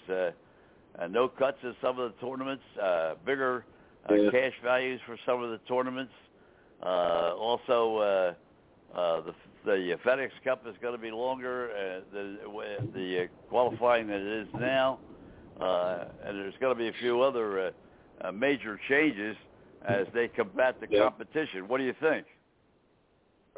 Yeah, I heard a little bit about that today, and you know, obviously they randomly, quote unquote, picked 8 tournaments to increase the purse in, and you know, some of the other things that you mentioned. So it seems to me like it's kind of a knee-jerk reaction to a competitor to keep things, you know, apples to apples. You know, I don't even know what to make of all this that's going on. I think it's silly. I saw that Brooks Koepka defected to the LIV tour, so yes. You know, there's a small portion of me that thinks that Greg Norman did this to draw these Americans away from the Ryder Cup team for some selfish reason. I'm not sure, you know, how I feel about all this. You know, I mean, we've talked about this in subsequent weeks, but I know money is money, and these guys are doing this for the betterment of their families and the longevity of their career because there's more money at stake. But I don't know. it's just something about it smells. It's just not right. So, like I said, I mean, you're going to continue to get these different things that happen, and eventually, you know, we've talked about this. You'll probably get some sort of litigation in court that determines, you know, something. I don't know if they ever work as partners or if this is a subsequent tour that has recognition for world ranking points or. One of the other things they said was they weren't going to borrow anybody from this year. If you remember the PGA now, you can continue to play in the tournaments. They're not going to borrow anybody for this year. So we'll see what happens there. And let me just say at the top, because we brought you on with Mike, you know, we talked about Doug Hamilton, who joins us every week from down the Baltimore area, has his own club down there and is a PGA professional. We talk off with him week in and week out.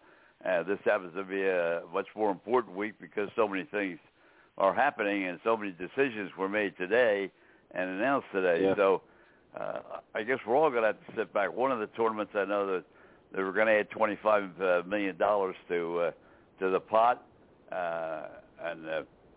but they are trying to combat in some ways some of the things that Greg Norman has tried to take away. Yeah. A lot of the models are equivalent with, as you mentioned, no cuts and you know, picking 8 tournaments that they've increased the prize money significantly. You know, I think you're also the way you qualify for the FedEx Cup. Yeah. Yeah, like I said, I think you'll see a ripple effect with the women's tour as well, because you know you're of an era now where we have lots of different groups, you know, clamoring for equality, and the women step to the forefront in golf when it comes to the prize purses that they're getting paid. So, I mean, I think this will change some different things. I agree. It's going to be like soccer. Women are going to have to get, you know, in some cases the same prize money that the men get, and that's only a matter of time before somebody makes some kind of a move in that direction. I agree with you. Roger? Yeah. Well, I agree, too. The other thing, didn't I hear that the tournaments are going to be more condensed? So, you know, you may not have as several weeks between tournaments because of the added stipend that's going to be added. Am I right about that or not? That's what I thought I heard today. I did not hear that. I don't know. Yeah, I was listening to Sirius XM, and I thought that's what I heard. I heard about the increase in the purses, and I thought, and on 8 tournaments, but I thought they all also condensed the schedule. And you know, Doug, I'll tell you, I know your wife's a big dog fan. There is a lot of speculation about the Southeast Conference and the big conferences going away from the NCAA and having their own operation. Have you heard about that? I have not. You know, mostly what I hear from her is, oh, we signed another recruit. Oh, you know, this guy's not transferring, or, you know, that's. I mean, she's 24/7, like, you know, plugged into, you know, all the sports at Georgia for that matter. Like she'll randomly say to me, "Oh, did you know the, you know, Georgia ping pong team won today?" Or you know, random stuff. Like, I'm just saying. I mean, she's all in. Yeah, well, that's the only thing I know. Notre Dame's baseball team lost yesterday. That was one of the big upsets I saw. But I'm telling you, there's so much going on right now between the college World Series, baseball, the Stanley Cup, and you know, you just can't keep track of everything. Yeah, it's a great time to be a sports fan, and you know, of course, in our household, unfortunately, the Orioles lost last night to the Nationals, which was very unfortunate for me. Last I saw, they were up, was 3-0 on the Nats tonight, the little quick 2-game series. So I'm not sure. I think the O's had a couple. They were in trouble there. It must have been about the 5th inning. They must have changed pitchers, but we'll see. Roger? Well, on another subject, I wanted to make sure you got the catalog that I sent to you. I did. I'll be in touch with you about that if you're interested in anything. But sure. I look. Oh, that's all right. I'll talk to you offline about it. Okay. But I did hear that the Masters is not going to bar any of the members of this new group. Yeah. Well, I'll tell you what I did see. I don't know if there was something online for this. It's called Golf Works, and they were talking about Augusta redoing the 13th hole, trying to make it longer. So I don't know if there's any speculation of that or not, but I saw a lot of earth being moved in the pictures I saw. Let me interrupt Doug to say with 19:20 to go in the second period, Tampa Bay leads Colorado 1-0. So Tampa Bay in the first period is playing their game. They're not letting them fly up the ice like they normally do and capitalize on their speed. And right now the Lightning have them by 1 goal, 1-0, with 19:02 to go in the second period. And that goal was real quick early in the game, Don. Yeah. Yeah, in the first minute. Go ahead, First Roger. minute, yeah.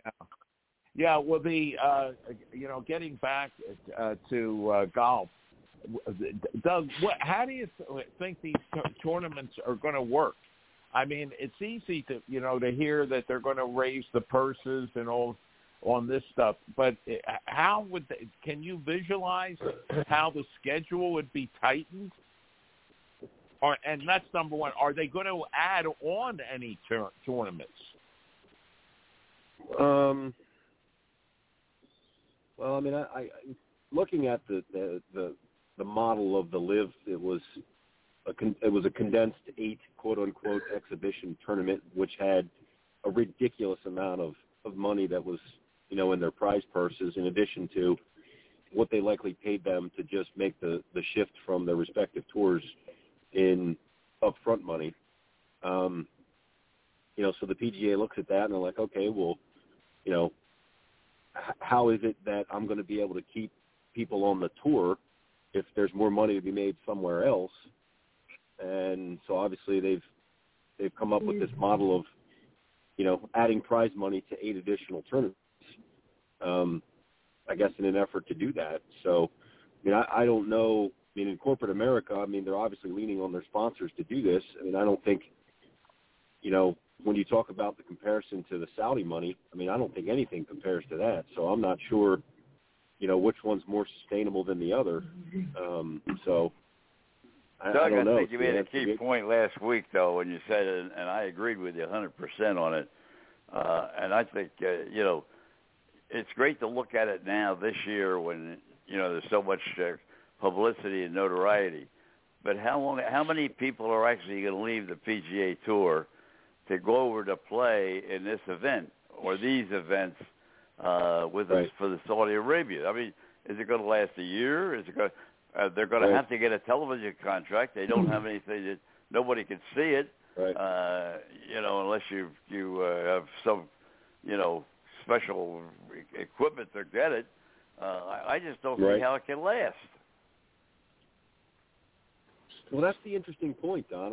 I don't know that anyone really cares whether they're on TV or not, when it comes down to the dollars and cents of it.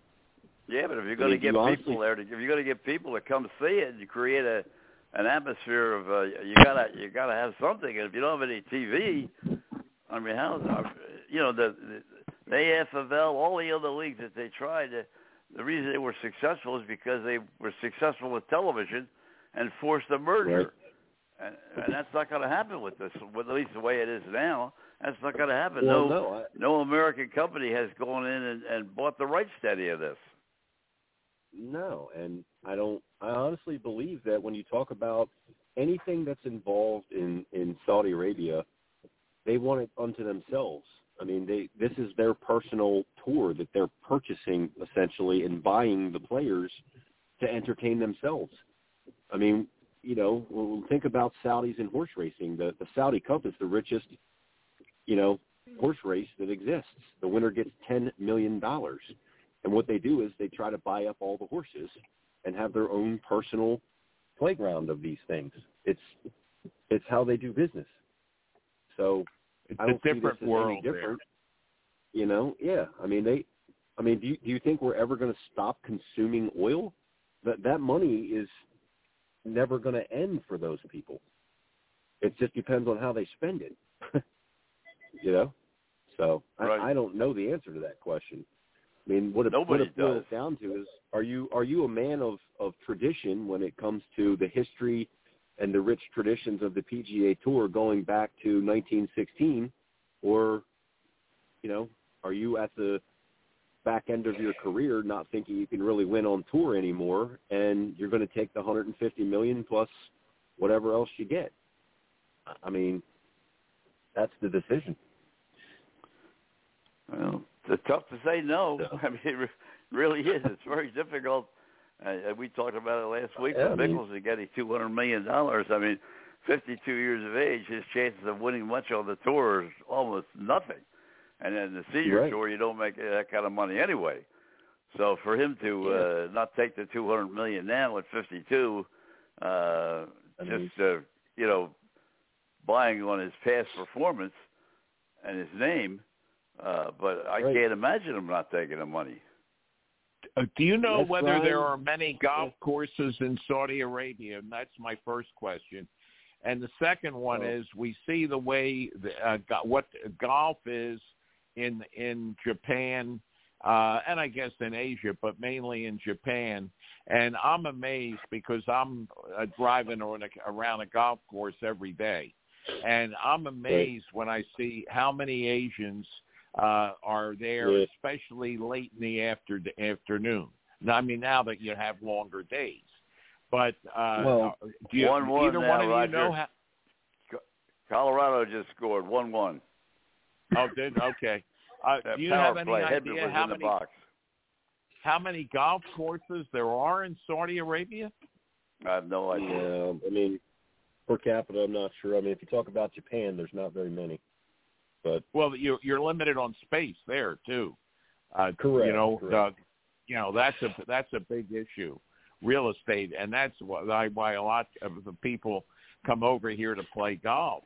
Well, boys, we'll try to solve it next week. Frank tells me we're out of time. Tick, tick, tick. We got to get a call tonight. Thanks to all our guests. Great night, great entertainment. Hope everybody enjoyed it. Roger, talk to you later. Doug, thank you very much. Frank, take it over. You're in control. My pleasure. Okay, thanks. Take care, Frank. Thank you. Have a great week. God bless. Thank you. Ladies and gentlemen, these programs are brought to you each and every day of the week in grateful appreciation to the men and women of the United States Armed Forces and the men and women of Police and Fire Services. When you're out there and see somebody in a uniform, please give them a chance. You know, shake their hand, tell them you did a good job, thank them for their service. Whatever you can do really is appreciated. These programs are dedicated to those who lost their lives in line of duty. Deputy Robert Anthony Carroll, Patrolman Jeffrey Colcap, Patrolman Jeffrey Curtis, Patrolman Jeffrey Yazowitz, Sergeant Thomas Banger, Detective Randy Bell, Detective Ricky Childers, San Diego Officer Mike Hendler, Sergeant Thomas Wilson, Charlotte County Sheriff's Office, Tarpon Springs Police Officer Charlie Condit, Deputy Chief Mike Godwin, Philadelphia Fire Department, Lieutenant Joyce Craig Lewis, Philadelphia Fire Department, Sergeant James O'Connor, Philadelphia Police Department, Sergeant Charles LeVake, Hillsborough County Sheriff's Department, Patrolman Annapolis Crispin, Lakeland PD, Lieutenant Joe Zerba, Newcastle County Police, Patrol Deputy Josh Myers, Nassau County Sheriff's Office, Captain Matt Letourneau, Philadelphia Fire Department, Captain Chris Leach, Wilmington Fire Department, Lieutenant Ardith Hope, Wilmington Fire Department, Lieutenant Jerry Ficus, Wilmington Fire Department, Trooper Chelsea Richards, Florida Highway Patrol, Trooper Joe Bullock, Florida Highway Patrol, Chief Al Hogo, Long Road Key Police Department, Chief Jimmy Ford, Wilmington Fire Department. My brothers and sisters, although you may be 10-7 at this point in time, sometime we'll be 10-10 at the table of the Lord. Until that time, may the roads rise up to meet you, may the winds be always at your back. May the rain fall softly in your fields and the sun shine lightly on your face. Until we meet again, can the good Lord keeps you and your family always in the hollow of his hands. Good night. God bless and have a great week. Shemalek Ma'ilama, Shemahezahilma, Sona Shenevoratfed, Hakuig again Ma'ilma. Shemalek Ma'ilama,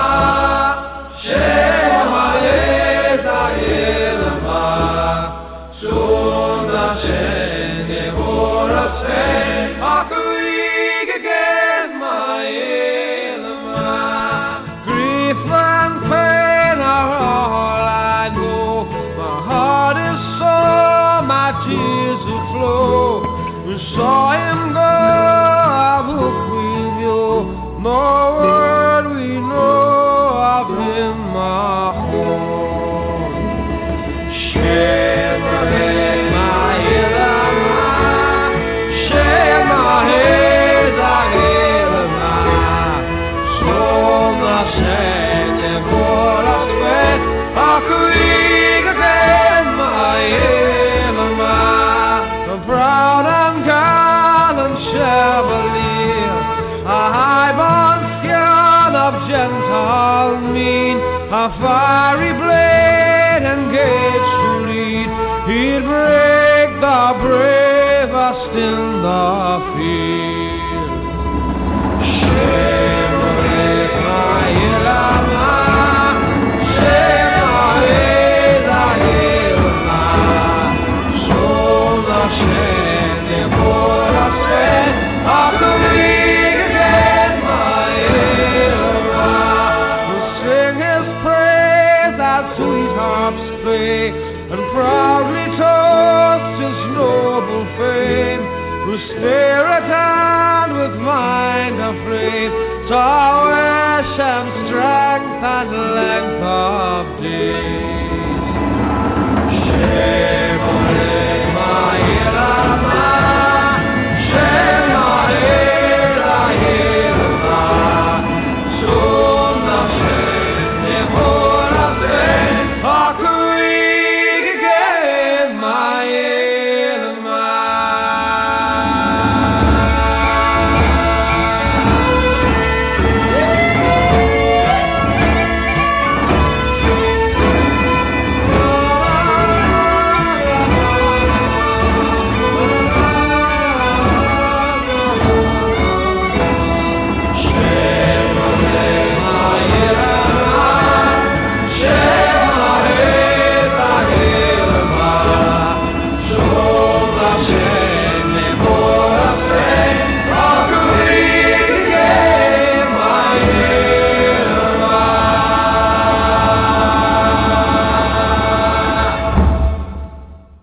County Dispatch 1999.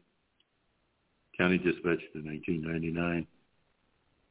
County Dispatch in 1999. All units be advised, 1999's responded to this last emergency. May God rest his soul.